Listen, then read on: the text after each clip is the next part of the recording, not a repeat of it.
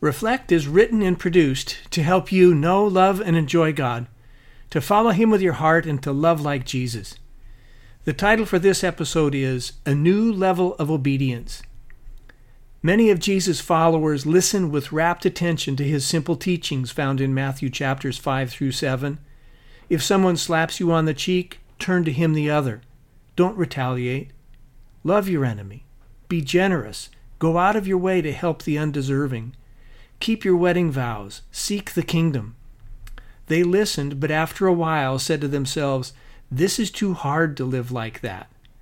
They went on professing to be followers of Jesus, but in their hearts and practice they were swimming in the shallow end of the pool.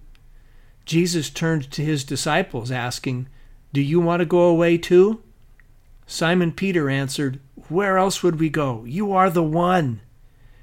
God can be depended upon, and He wants us to be as decided, reliable, and stable as Him. God is looking for men whom He can put the weight of all His love and faithful promises. Today, you may hear Jesus calling you to step out, as my friend Jesse calls it, into a new level of obedience. Reflect. I went past the field of a sluggard, past the vineyard of someone who had no sense. Thorns had come up everywhere, the ground was covered with weeds, and the stone wall was in ruins.